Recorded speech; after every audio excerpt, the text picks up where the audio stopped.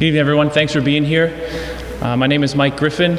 I'm involved with Religious Ed down here, so I'm just going to do a quick intro to our night. This is like our third or fourth God's Not Dead, and tonight's topic is on heaven and hell. As a high school teacher and working with kids, it's always a really difficult topic to talk about, and for, I think, not just kids, but for adults to kind of grasp, and also for us to kind of understand. So we want to just start with a quick prayer before we get started. In the name of the Father, and the Son, and the Holy Spirit. Amen. God, we ask you to enter this space now as we talk about heaven and hell. We ask you to open our hearts to your teachings and the church's teachings so that we can not only understand with our minds, but we can experience you truly in your spirit. As we pray, Hail Mary, full of grace, the Lord is with thee. Blessed art thou amongst women, and blessed is the fruit of thy womb, Jesus. Holy Mary, Mother of God, pray for us sinners, now and at the hour of our death. Amen. In the name of the Father, Son, Holy Spirit. Amen. So, what's the best wedding you've ever been to? I think the best wedding. The best wedding you've ever been to. Biased, I would say my wedding was the best, but totally biased. I was doing some research on heaven and hell, and we're going to share with you at the end a document where you can watch some videos from a priest named Father Mike Schmitz.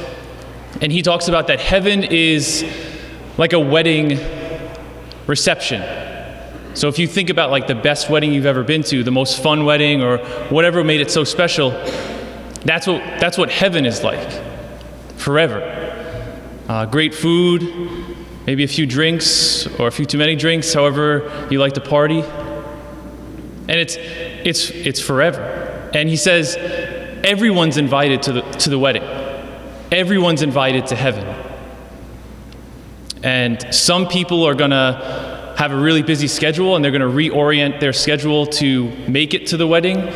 Some are going to forget to RSVP. Some are going to RSVP and then forget the date because they get really busy. And basically his point is that heaven has been won for all of us through Jesus' sacrifice on the cross. And when we look at what the church teaches, heaven is the ultimate end and fulfillment of the deepest human longings, the state of supreme and definitive happiness. So what is hell, which is a little bit more difficult to grasp? And questions that might come up is like, how can a loving God send anyone to hell?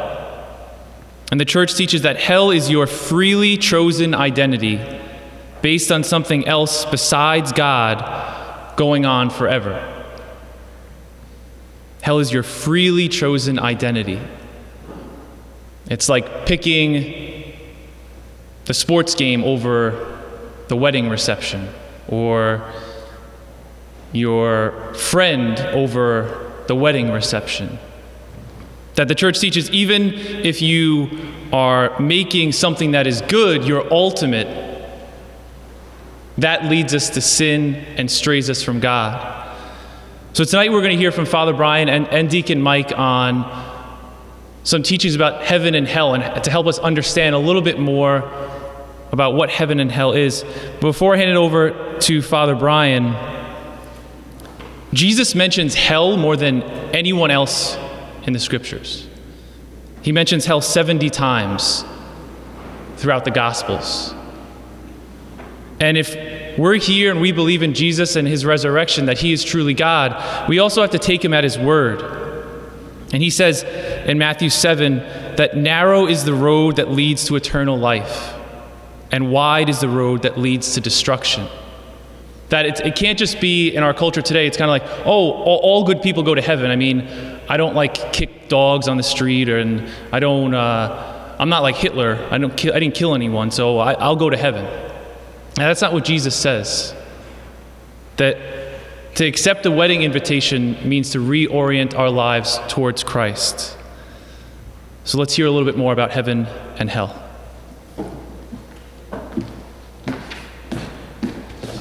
Evening, everybody.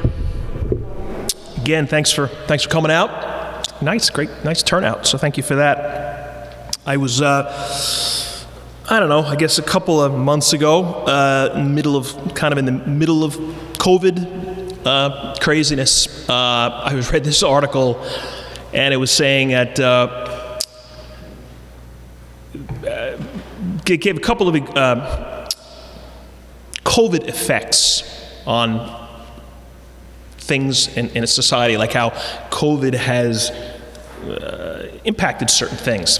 I'm speaking very broadly here, but this very specifically in this article, it talked about since COVID, people being locked down, quarantined, things being closed, families being together a whole lot more than normal.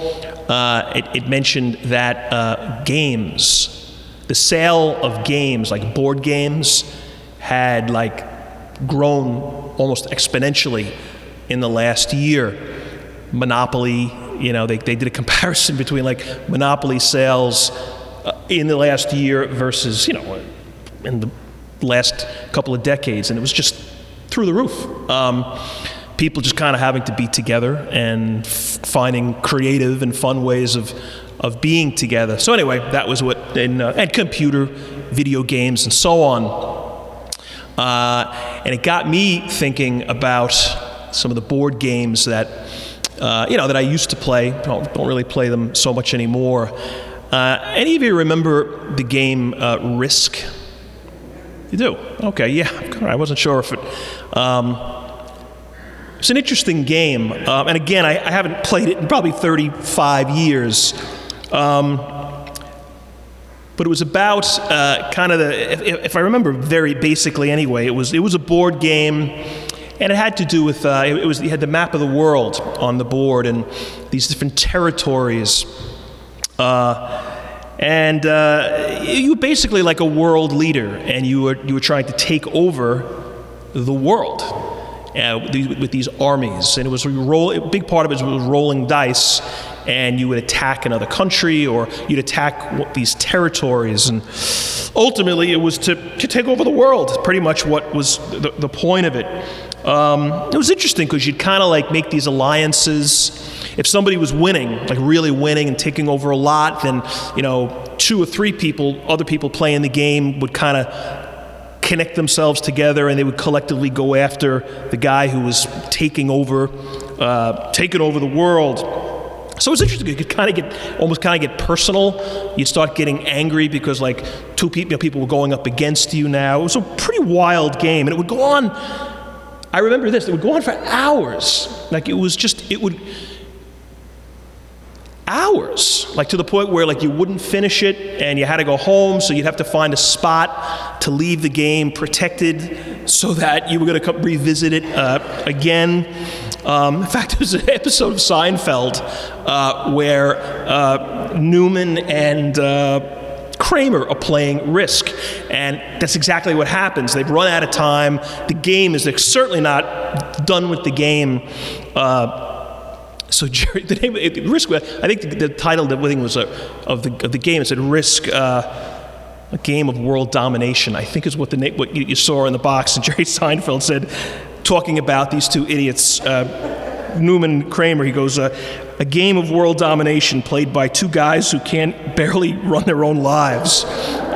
Anyway, that's not even really relevant to tonight, but it just, I remember I'm thinking about that episode too, because that was kind of us. We were, as a kid, for a period of a couple of years, I don't know, 13, 14, 15, high school, I guess, we were crazy about this game. My friends and I, and I'm thinking we probably played it more in the winter when you were stuck inside, and we just go through these spurts. We would play it endlessly, and then you kind of get tired of it, and you wouldn't pick it up for a year, and then you'd revisit it again. Anyway, that was that. I went to college, and I found out at a certain point that a couple of my college friends played Risk as kids. They loved it as much as I did, so we were like, all right, we're going to play Risk. And we set it up one night in our dorm, and we started to play, and there was this confusion. Maybe there were 5 of us playing, and I was not understanding their rules. Something was off. I was like, no, why are you doing that? And you don't do that. And they were all looking at me like, yes, you do. Like, what are you talking about? This is how you play. This is whatever the rules were. And I mean, we got kind of like this almost like a little bit of an argument. And then finally the directions came out, and they started pointing out to me the rules. And they were right, and I was way off. Like, I was just, and I knew, like, I wasn't not remembering this correctly. That my rules were the rules that we played, but they just weren't the rules of the game. Like, somewhere along the way, we changed the rules. I don't remember why. I don't know if our rules were better. And it's just so long ago, I don't remember any of it. But I remember being like, how did that happen? Like, how did this thing sort of evolved. And it became sort of something else, the game. And I mention that to you for this reason. I think I want to talk a little bit. I'm going to kind of focus on hell for the next couple of minutes. Hopefully it doesn't feel like hell for all of you. But I think in some respects we've changed the rules. We've kind of we redefined the game as kids. And I think in some aspects, like, we've done something similar with our notion of, our concept of, our belief in hell. And Mike, you referenced it a little bit there in the beginning, how it is not uncommon to hear people of faith say Christians, Catholics, who will say, well, I don't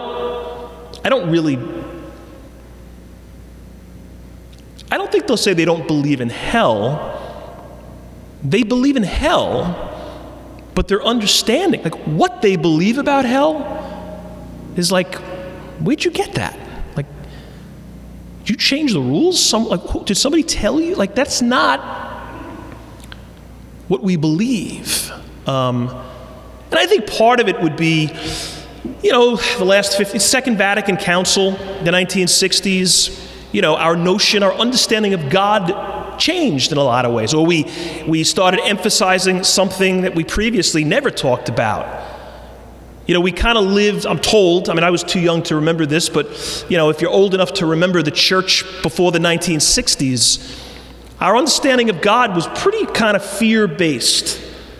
We were kind of often afraid of God. Fear of God, fear of punishment, sort of what directed our lives in a lot of ways. And you can measure it. Saturday afternoon confessions, the sacrament of confession. People used to go to it all the time. And we don't today in sort of troubling ways. People don't use the sacrament nearly the way they did. But what the church believed was, we shouldn't be living constantly in fear of God and His wrath and punishment and maybe even damnation. Because that is a part of God, judgment, but so is love. And we didn't talk enough about that. And I think we've all heard that. And I'm not telling you anything you don't know. So for a lot of years, like the last 50,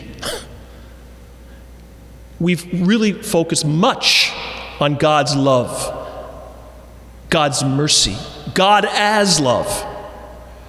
And I guess maybe in the course of that shifted our understanding of hell, like what hell is like. I think most would say, no, there is a hell. Look as far as Scripture. Go to Jesus. And He's the ultimate source. And like you said, Mike, He does speak of it. He speaks of it a lot. I read the same thing, that He speaks more about hell than anybody in the Bible. Jesus does. Let me just think of some of the ways in which He spoke of hell. The parable of Lazarus and the rich guy. Lazarus is this essentially homeless beggar. This rich guy just ignores him, steps over him, never notices his needs. They both die. Lazarus had this horrible existence during life. The rich guy had it the best, and now it's been flipped. Now the rich guy's seemingly in hell, and Lazarus is very certainly in heaven. And Lazarus is in a panic. The rich guy is in a panic, scared to death. This is what it says. This is what Jesus says. Well, no, it's Jesus is saying it, but it's Lazarus is now with Abraham at a feast. And Abraham says this: there's a deep pit, a deep chasm lying between us, so that those who want to cross over from here to you cannot. They can't do so. Nor can anyone cross over to us from where you are. It's Jesus' description of hell. This chasm, this distance between two groups, and you can't cross from one to the other. In Matthew's gospel, he talks about the sheep and the goats. There'll be this absolute separation. Some will be placed here, some will be placed there. Those who had a Christian heart and a Christian spirit, they'll be rewarded. And those who didn't, those who were like the rich guy who ignored the poor guy, they're the goats. He speaks pretty clearly of hell. So, if you encounter somebody who kind of gives you their take on the reality of hell or the non-reality of it, and again, this idea that because God is so loving, God is all love, he would never send somebody to hell. So, maybe there is a hell, but I don't think it's very crowded. Because God is just all love. So even at the end of the day, he's going to ultimately forgive us. That's not what Jesus said, at least in these examples I've given, and there's a bunch more. He doesn't only reference hell, he describes it, kind of in detail. It's a place of torment, unquenchable fire. It's a place where people will gnash their teeth in anguish, and there is no return, even to warn those that we love. He describes it as a place of outer darkness, Gehenna. We've heard that, you hear that reference. That was a garbage dump outside of the walls of Jerusalem, where these horrendous child sacrifices, pagan sacrifices were performed. It was just an evil, dark, horrible place. And Jesus compares hell to Gehenna, or Gehenna to hell. And I think this becomes a little bit of the problem. There's so kind of no question, Jesus and hell. No question. He believed in it, he spoke of it. It's real. But the specifics with which he speaks, I think that sometimes becomes problematic, because I think we can get caught up in specifics that we really don't have. And we got to remember, Jesus spoke very symbolically, very often in parables, through parables. So he often used very poetic, symbolic language. And I don't think we should get hung up on that or caught up on that. But we now, it's maybe just to speak for a moment about this. What the church says hell isn't. It's not a place. It's not a place. But if you look at religious art over the centuries, artists they paint pictures of what hell looks like. And even Jesus does with his words. I don't think we should get caught up, says the church, in seeing it as an actual place. Actually, instead, see it as like a condition. It's just like a state of being. Well, what's the condition? What is the condition like? Well, I think one word that is often used is alienation. It's just separation. Separation from all that's good and true and hopeful, from all that's loving. That's what hell is, when we are separated. I remember one of my nephews when he was a little kid, when he was being a brat, he would, the timeout chair, be sent to timeout, and he used to go crazy. He hated being, I know what kid likes it, but he was like particularly crazed about it. He couldn't stand being separated. We might be just like right around the corner in the next room. But he had to be like set apart. He couldn't take it. I mean, is hell sort of like an eternal timeout? But here's the difference, and I think this is another important thing, concept or way of seeing what hell is, or what it's about, and it's this: like my sister-in-law would send my nephew to timeout chair, whatever you call it. He was sent there because of what he had done. God doesn't send us to hell. And I think that's important. I mean, that's key.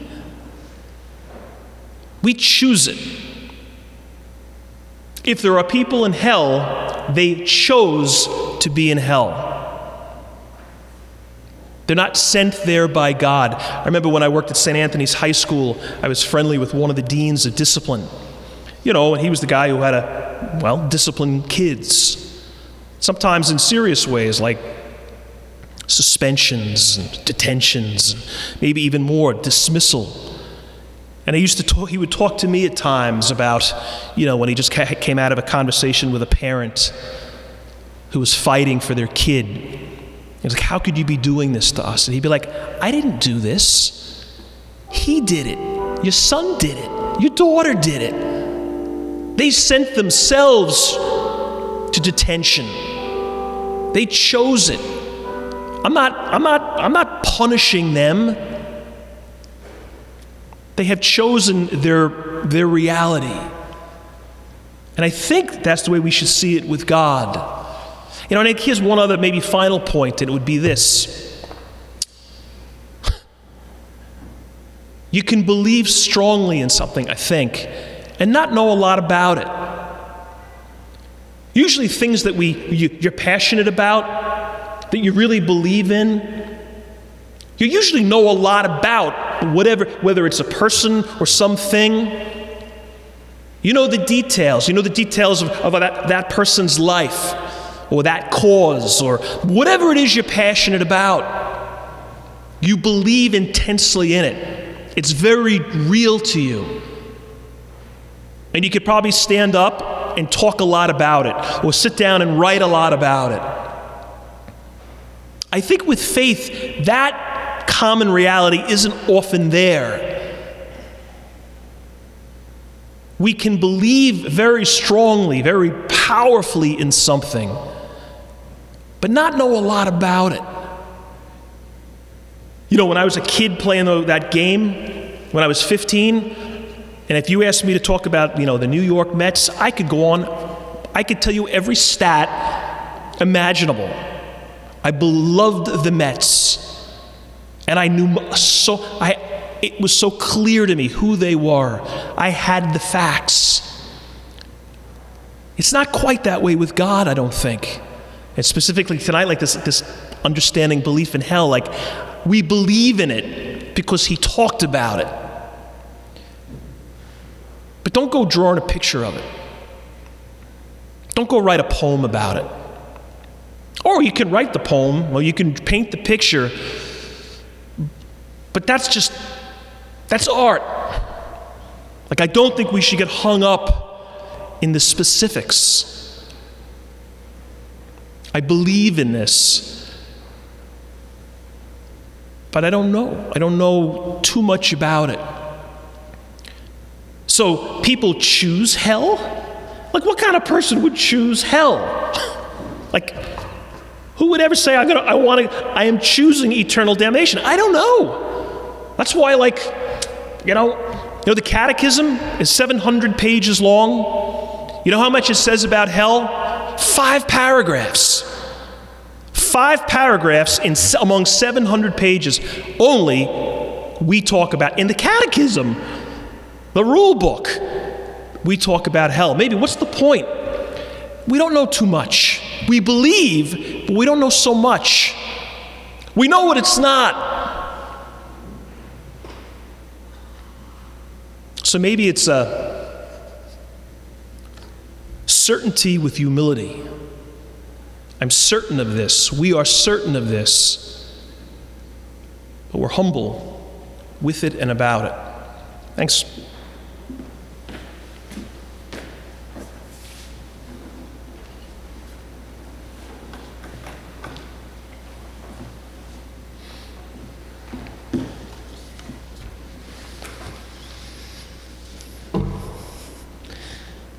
Well, there you go. So those of you who don't know me, I'm Deacon Mike. I'm a deacon from here and from the entire community. Having a topic for the existence of heaven and hell, Mike and Father Brian just spoke so eloquently. I'm actually going to focus a little bit on heaven, but not leave out the reality of hell. But I take it on in the context of my own personal journey and how is it to come to believe and to learn about anything. How do we begin to understand much of what we experience and know and believe in this world through the way that we're taught?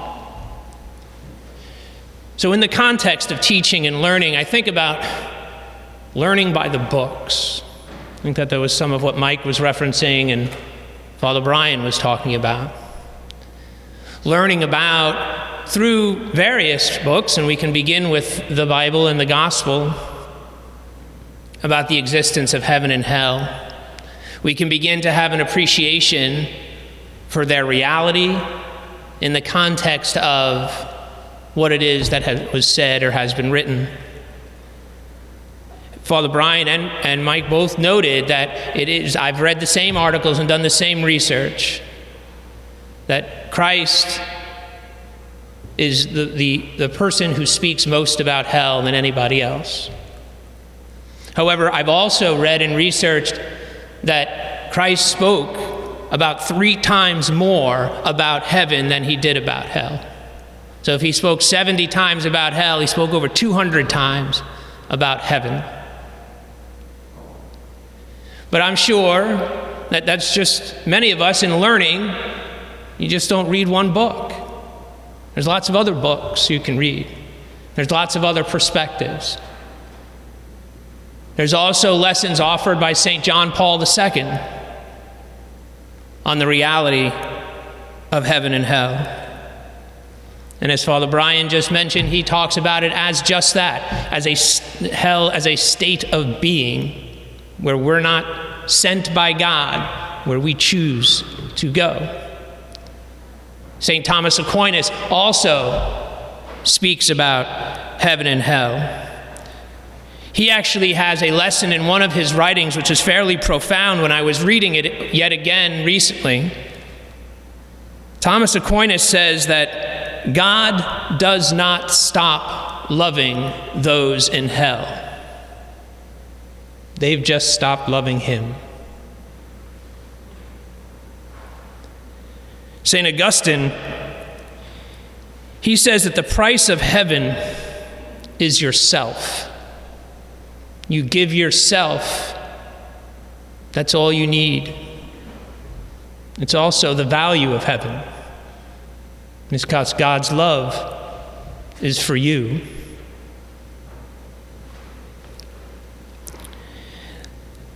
There are other books and articles and writings, philosophers, theologians. Some believe and some don't. In our learnings and appreciations of the existence of heaven and hell, I also reference life's experiences. Have we seen heaven or hell? Have we experienced them ourselves? In one very simple way, I think of the understanding of heaven and hell as an appreciation for a simple reality. our actions can have eternal consequences. Do we not learn that every single day?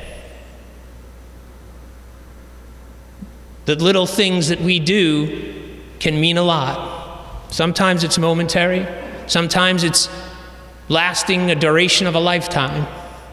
Other times, it echoes into eternity. So does it become foreign to us then to suggest that something exists into eternity?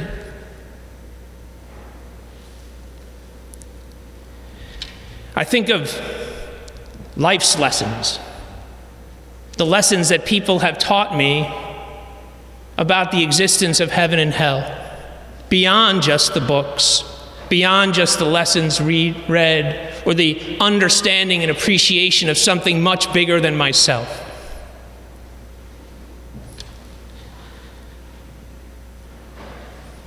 When my father was dying,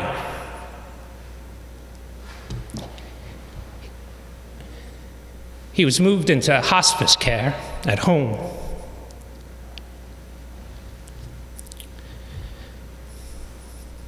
My sister came to see him, and she asked him if he wanted to see a priest.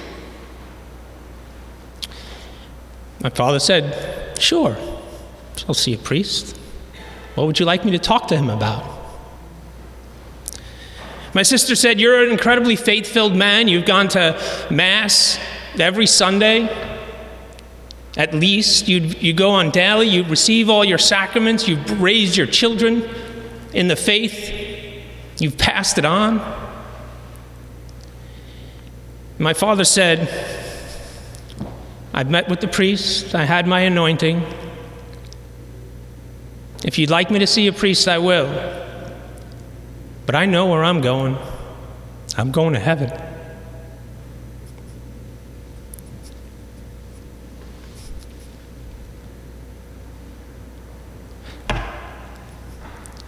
My sister smiled. She said, "I know, and I hope to see you there."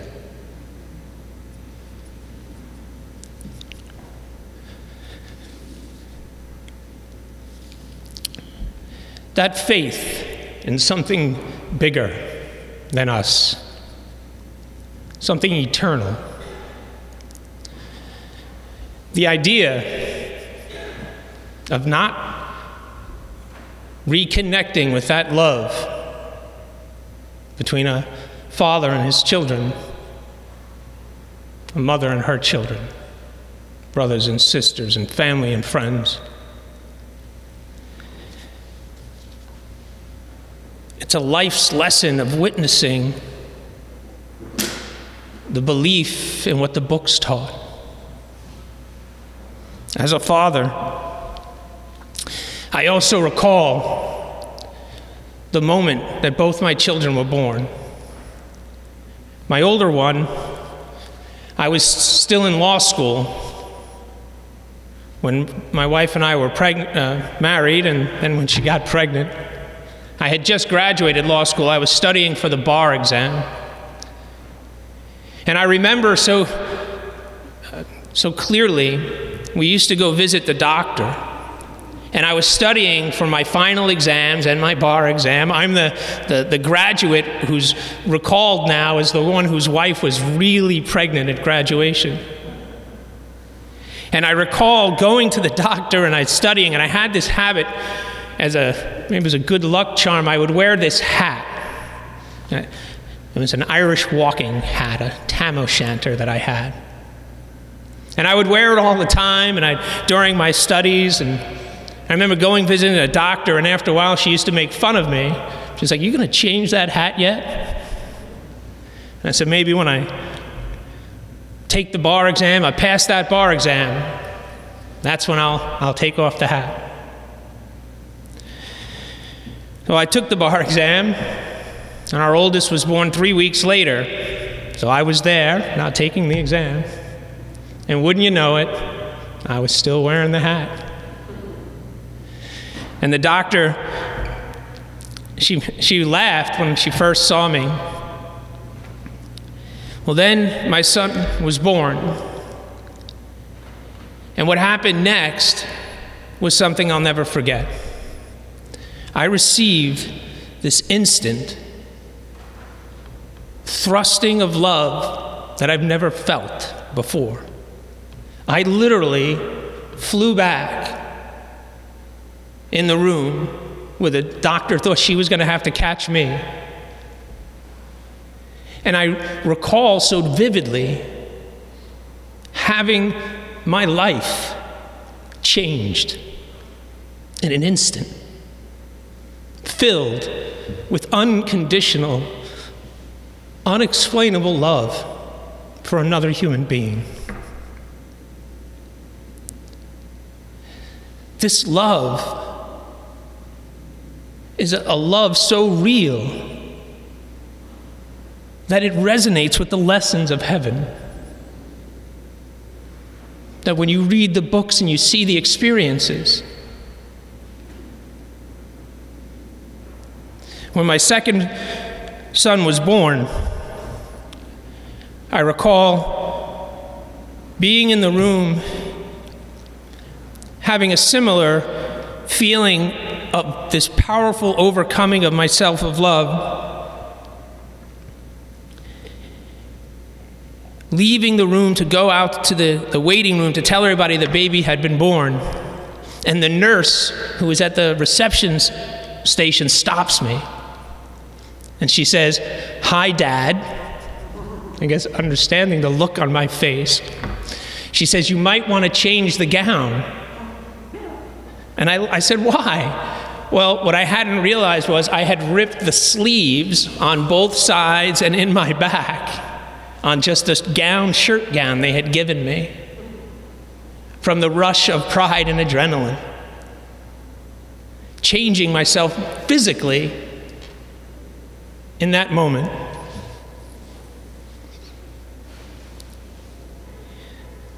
These lessons of life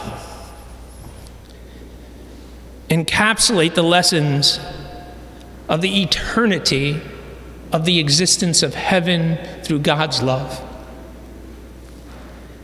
They teach us how what we read in the books are real. Somebody once said to me that hell is unthinkable because God is so lovable. I think that's beautiful. I think it's beautiful to think of God in that way. But as we've already begun to discuss, God's love for us isn't the state of hell or doesn't disprove the existence of hell.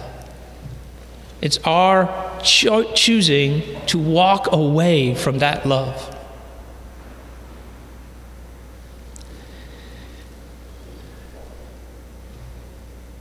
As we begin and continue our discussion and dialogue and lessons, I have one last anecdote and story to offer that for me draws me closer to an understanding of the existence of heaven and hell.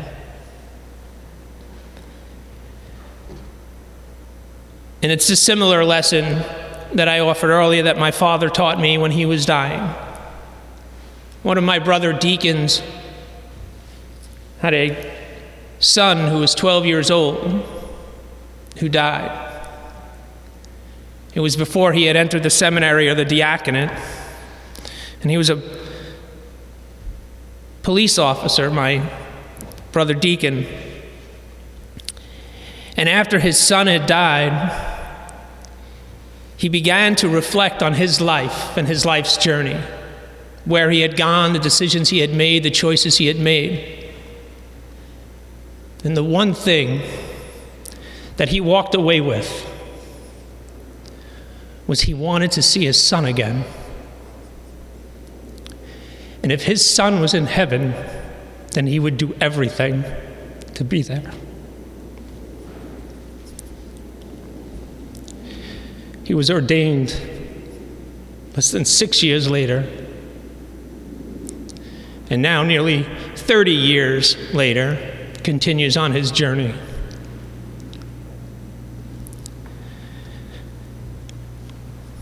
We believe in something bigger than we are.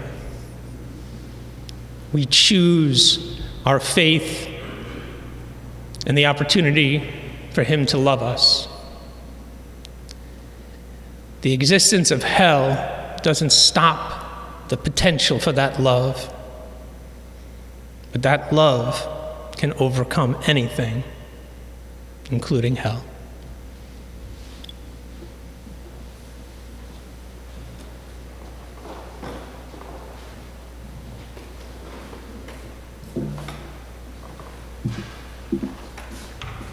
So the second portion of our night is a question and answer, where you get to pose questions for Deacon Mike and Father Brian to take about heaven and hell. So we're going to put a number up on the screen. We've been doing the cards, but we just want to lessen the amount of exposure and just social distancing and that kind of stuff. So if you have a question about heaven, hell, our faith, this is why this night's a little bit different. Rather than just hearing from a speaker, we want to see what questions you have. So we want to give you about 2 minutes or so to take out your phones and text a message, text a question to the number up on the TV. If you don't have a phone with you and you'd like to write a question in, we have index cards up front on the front pew. So please just take 2 minutes before we resume to send a question. Give us a tough one. I'm not answering, so give Father Brian, give Deacon Mike some tough ones. Don't hold back, and ask some good questions. Take 2 minutes, please. It's here. Just waiting for one or two more coming in. So the first one says, can someone like the thief on the cross get to heaven with a last-minute redemptive belief or act? Father Brian, you want to take that one first, and then Deacon Mike? Say it again, the question? Can someone like the thief on the cross get to heaven with a last-minute redemptive belief or act? So basically last-minute redemption. Mm-hmm. Well, I mean, the fact that the thief experienced redemption, I mean, I think there's sort of, if it happened to him, Jesus allowed it to happen with him, then why not us, number one? I mean, I think sometimes what we, it's like the deathbed conversions, it's the mobster who, these stories of people who at the last minute, their whole life they lived in a terrible way, and then at this last minute, I want to, get out of jail free card thing. And I think we just sort of look at that and say, come on, they're playing the system. And well, if they're playing the system, one person you can't fool is God, right? So I think if there's sincerity, a sincere heart seeking forgiveness, then it's granted. I mean, the guy on the cross presumably was very sincere, and he was very much forgiven.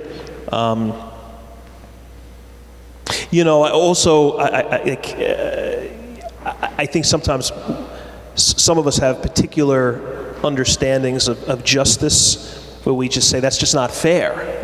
And I played by the rules my whole life, and at the last minute, this person is gonna experience the same reward that I did. Well, I think number one, that's probably not our place to be questioning that.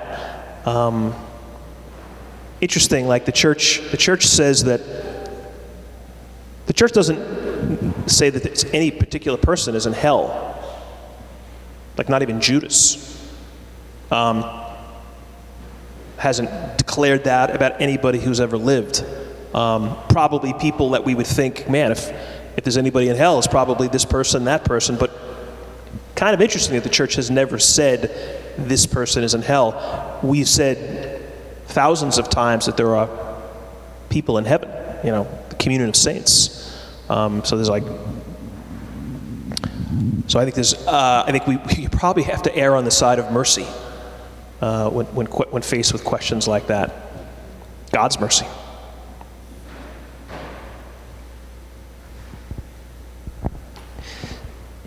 You know, his name we refer to him as Saint Dismas. That's the name that we give to the good thief. And I would agree with Father Brian. I think that the opportunity for redemption and acceptance into heaven is always there up until the last moment. I would hope, for my own sake, that the opportunity to acknowledge my sins and to be saved is always going to be there. So if it's there for me, it can be there for Dismas or just about anybody else. So, but I agree too. It's one of the things that Dismas did from the cross, right, was to acknowledge Christ as the Messiah and to also acknowledge his innocence. And so I believe that, again, it's turning towards Christ that brings us to salvation. What about fear of God? Is fear of God good? Why should we fear God if God is loving? Well, I referenced before, the old church, the church before the 1960s, and it was this fear-based sort of understanding of God, and we usually critique that. I think when that's brought up, I'd say more often than not, that's seen as like that wasn't a good thing. I think the church, at the Second Vatican Council, I think we can say that the church felt that way because of how we shifted our emphasis and changed, our teachings, or at least what we emphasized and then de-emphasized. So, but all that being said, the fear of God thing fear of God's got its place. I think if talk to people who remember, the old church, or read about what the culture was like before, in those days, and were we a more obedient society? Were we more God-centered? Was God more of a priority? I think you can measure it in certain ways. People went to church a lot more then than they do today. God seemed to be more of a priority in people's lives then. Was some of that because for fear of punishment? Yeah, I'm sure it was, but there were positives that came of that, from that, and if it has swung the pendulum so far to the other way, we are fearless. We don't consider God in the course of our lives much at all. Man, that's a worse place to be than 1950 in the way it was then. So I think a healthy, balanced understanding of God allows for a proper sense of fear of God's justice. People who have different religions, people who don't believe the same faith that we do, how do they get to heaven? And can people of different religions get to heaven? Deacon Mike, could you take that one? It's an easy one.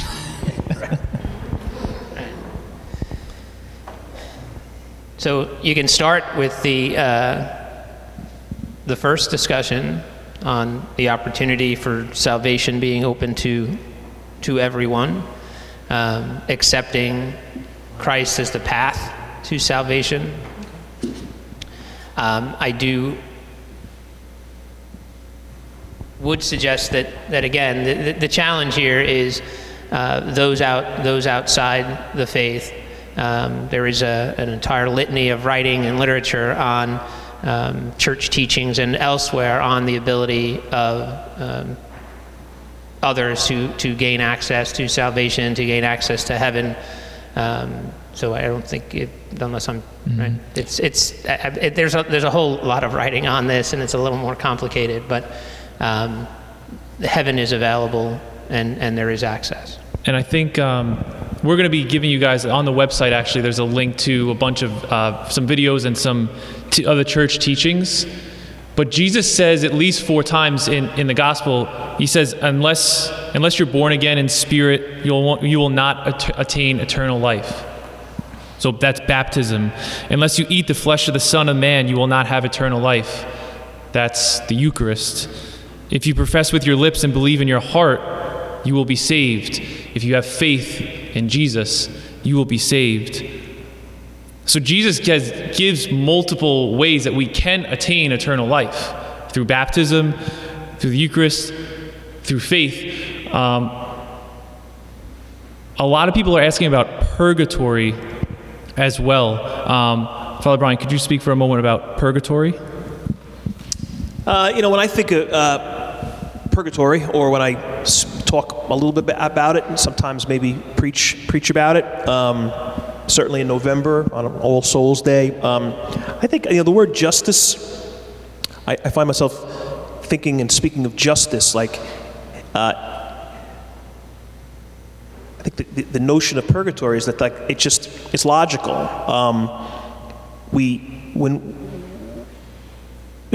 Think of a relationship with a person when you've breached a relationship. I've betrayed someone in some way. Isn't there always like a process? Isn't there always maybe always like some sort of period of time where there's just got to be kind of a healing? You may say, I forgive you, but I'm not sure if I trust you so much right now, and I'm still very much hurt by the betrayal. And just, I'm sorry, but like time, I'm not holding this out over you. It's not a power thing. It's sort of like a heart thing. Like, I think time is going to be needed to kind of just to heal and to repair this. Is some of that kind of I think maybe like a way of seeing purgatory. I remember when Mother Teresa died within days of when Princess Diana died. I think died like in the same week. And in fact, Mother Teresa's funeral was really kind of completely eclipsed. Her death really was eclipsed because I guess shortly after it was Diana, and that was just a massive story. And I remember thinking, okay, so these two very famous women died. It wasn't the same day, but let's just say it was, and they both met God at that point.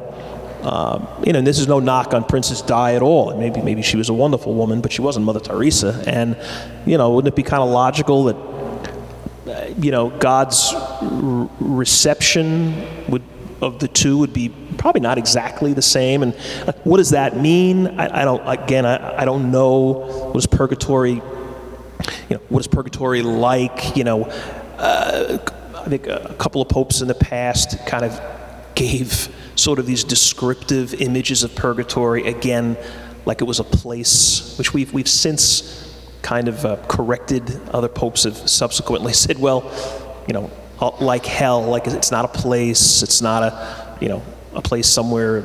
Yeah, it's not a place. So, but just the concept of it's fair, it's justice. I need time to kind of to heal those breaches in my life.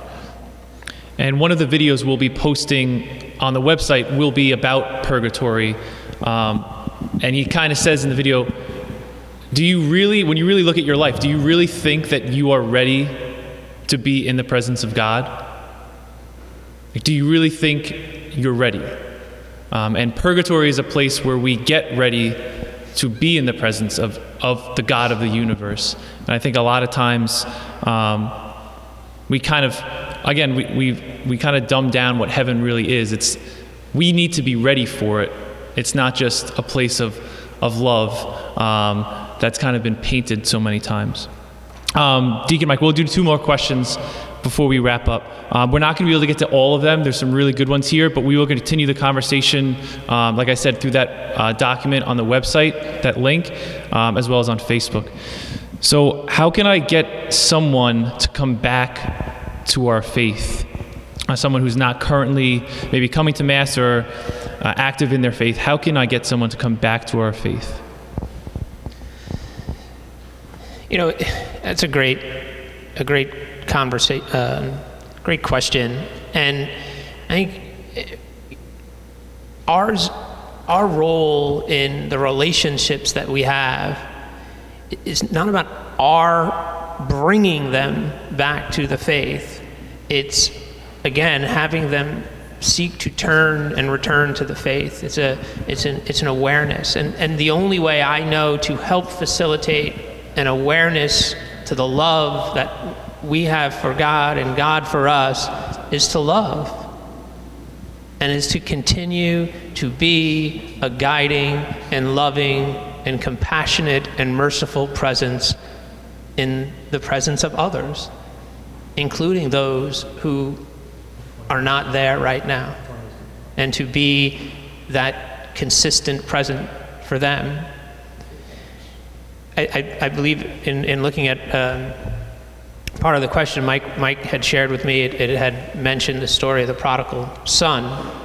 And I actually recall a wonderful homily Father Brian once gave on the parable of the prodigal son, when he referred to it as the story of the prodigal father.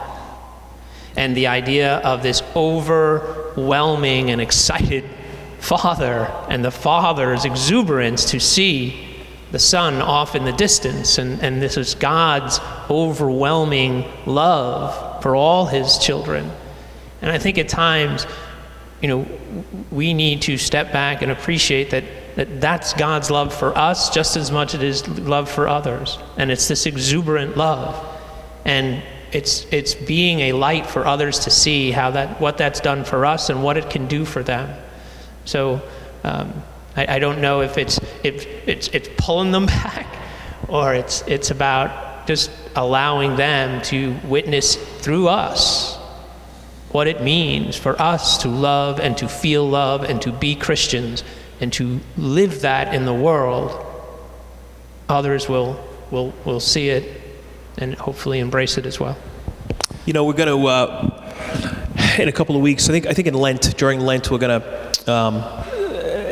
over a course of a couple of nights, talk about church and the fact that some of the just sobering, troubling facts, people just seemingly getting further and further away from church, COVID and the impact of having not having to be at Mass, and concern now that maybe people aren't coming back, even though they're really able to,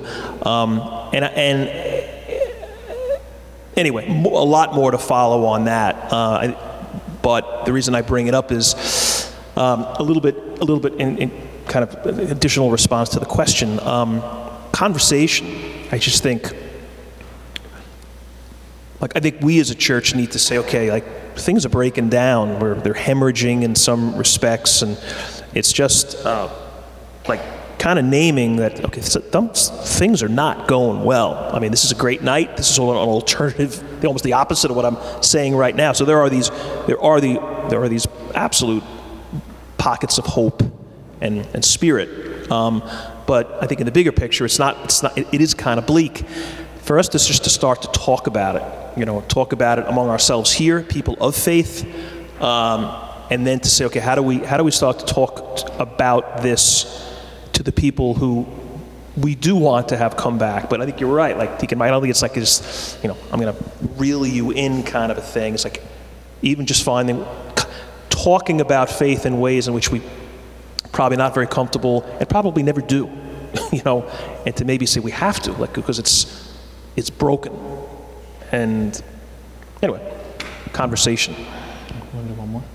Sure. All right, so we'll do one last question. What is the difference between getting to heaven? Because with Protestants and other Christians, some say faith is more important than acts, or acts are more important than faith. Could you speak on faith versus acts? A quick thing that pops into my head is the story in the Gospel with Martha and Mary. They were sisters. They were the sisters of Lazarus. All three of them were friends of Jesus. Jesus shows up. Mary is sitting at the feet of Jesus, kind of just being with him, being in his presence, probably listening to him, maybe asking him questions.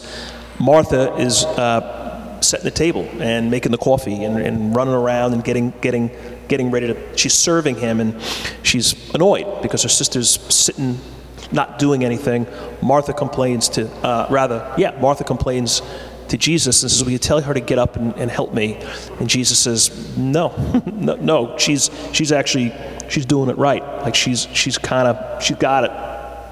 We often, the church, we look at that. It's like the difference between there's symbols or icons of like the contemplative church and the active church. Faith and works. And, I think you need both. I mean, we all know, we know that. Which one is most important? I mean, I guess if, faith should drive action. I live a certain way. I act in a certain way because of this Christian faith. So which forms the way I live my life. So I guess that's what Jesus was saying. He didn't say Martha shouldn't be working. He just said that Mary kind of figured out what matters most. So, but it's got to be both. If it's somebody, sits in the chapel 24/7 and the world is falling apart around them and they never see it, okay, that's incomplete. And if the person out there is trying to save the world but never connects it to his or her faith, so kind of balance between the two, but I'd say faith taking priority. I'd just like to ask Deacon Mike if you'd like to comment on anything before we wrap up. Thanks, Mike. Yeah, so just to echo, even before a little quick final comment, I think to echo what Father Brian was just saying, how much I agree with that. There was a program I used to be a part of many years ago. It was an immigration program in Brooklyn and Queens, and it was built on a teaching of the church called Welcoming the Stranger. Maybe you've heard of it.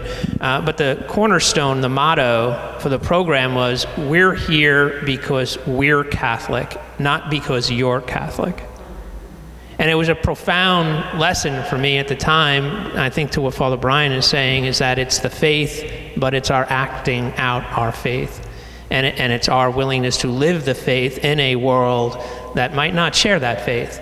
But that doesn't dissuade us, and it will gather them, right? St. Francis and others had spoke about it. And I think, first, from a closing comment perspective is just to thank Father Brian and Mike and everybody here for the opportunity to dialogue about faith.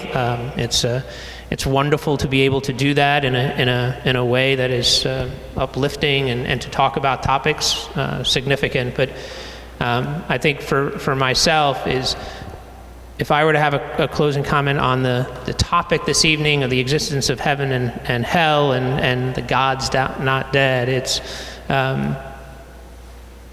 be not afraid. The love of God is real. Your willingness to accept the love and to return it to Him and to others is what will keep that love alive. And so continue to live your faith and you will change the world. Amen. Just one or two announcements before we wrap up. Coming up February 11th, which is a Thursday, will be a women's holy hour at St. Mary's at 7:30. So that's Thursday, February 11th. That will be on Facebook and in the bulletin. Also, we've talked a lot about heaven and hell tonight, and we have a priest right here, Father Brian. So he said if anyone would like to go to confession tonight, he's here, and no one, he's not forcing anyone to go to confession, but he's going to be over on the side, and if you'd like to go, he'll be there. Sorry, I'll be in the confessional. We really can't go face to face, so if you could stay on the other side of the screen. And sins only, just sins, so we can kind of move it along, especially if there's a line. Just kind of get right to it. Also, I should also mention if you want to make a comment about these nights, like what critique them, you can do it on the text. Yeah, sure. So if you would like to send a further comment about the night or have a further question, you can text it to that number that you sent the question to. that I have an app on my phone that question will come to. You can also post a question to Facebook. And if you are not already a part of our texting system where you'd like to receive text messages as updates, you can come see me at the end and I'll get you signed up for that. So if any further questions, thank you so much for being here tonight, and get home safe.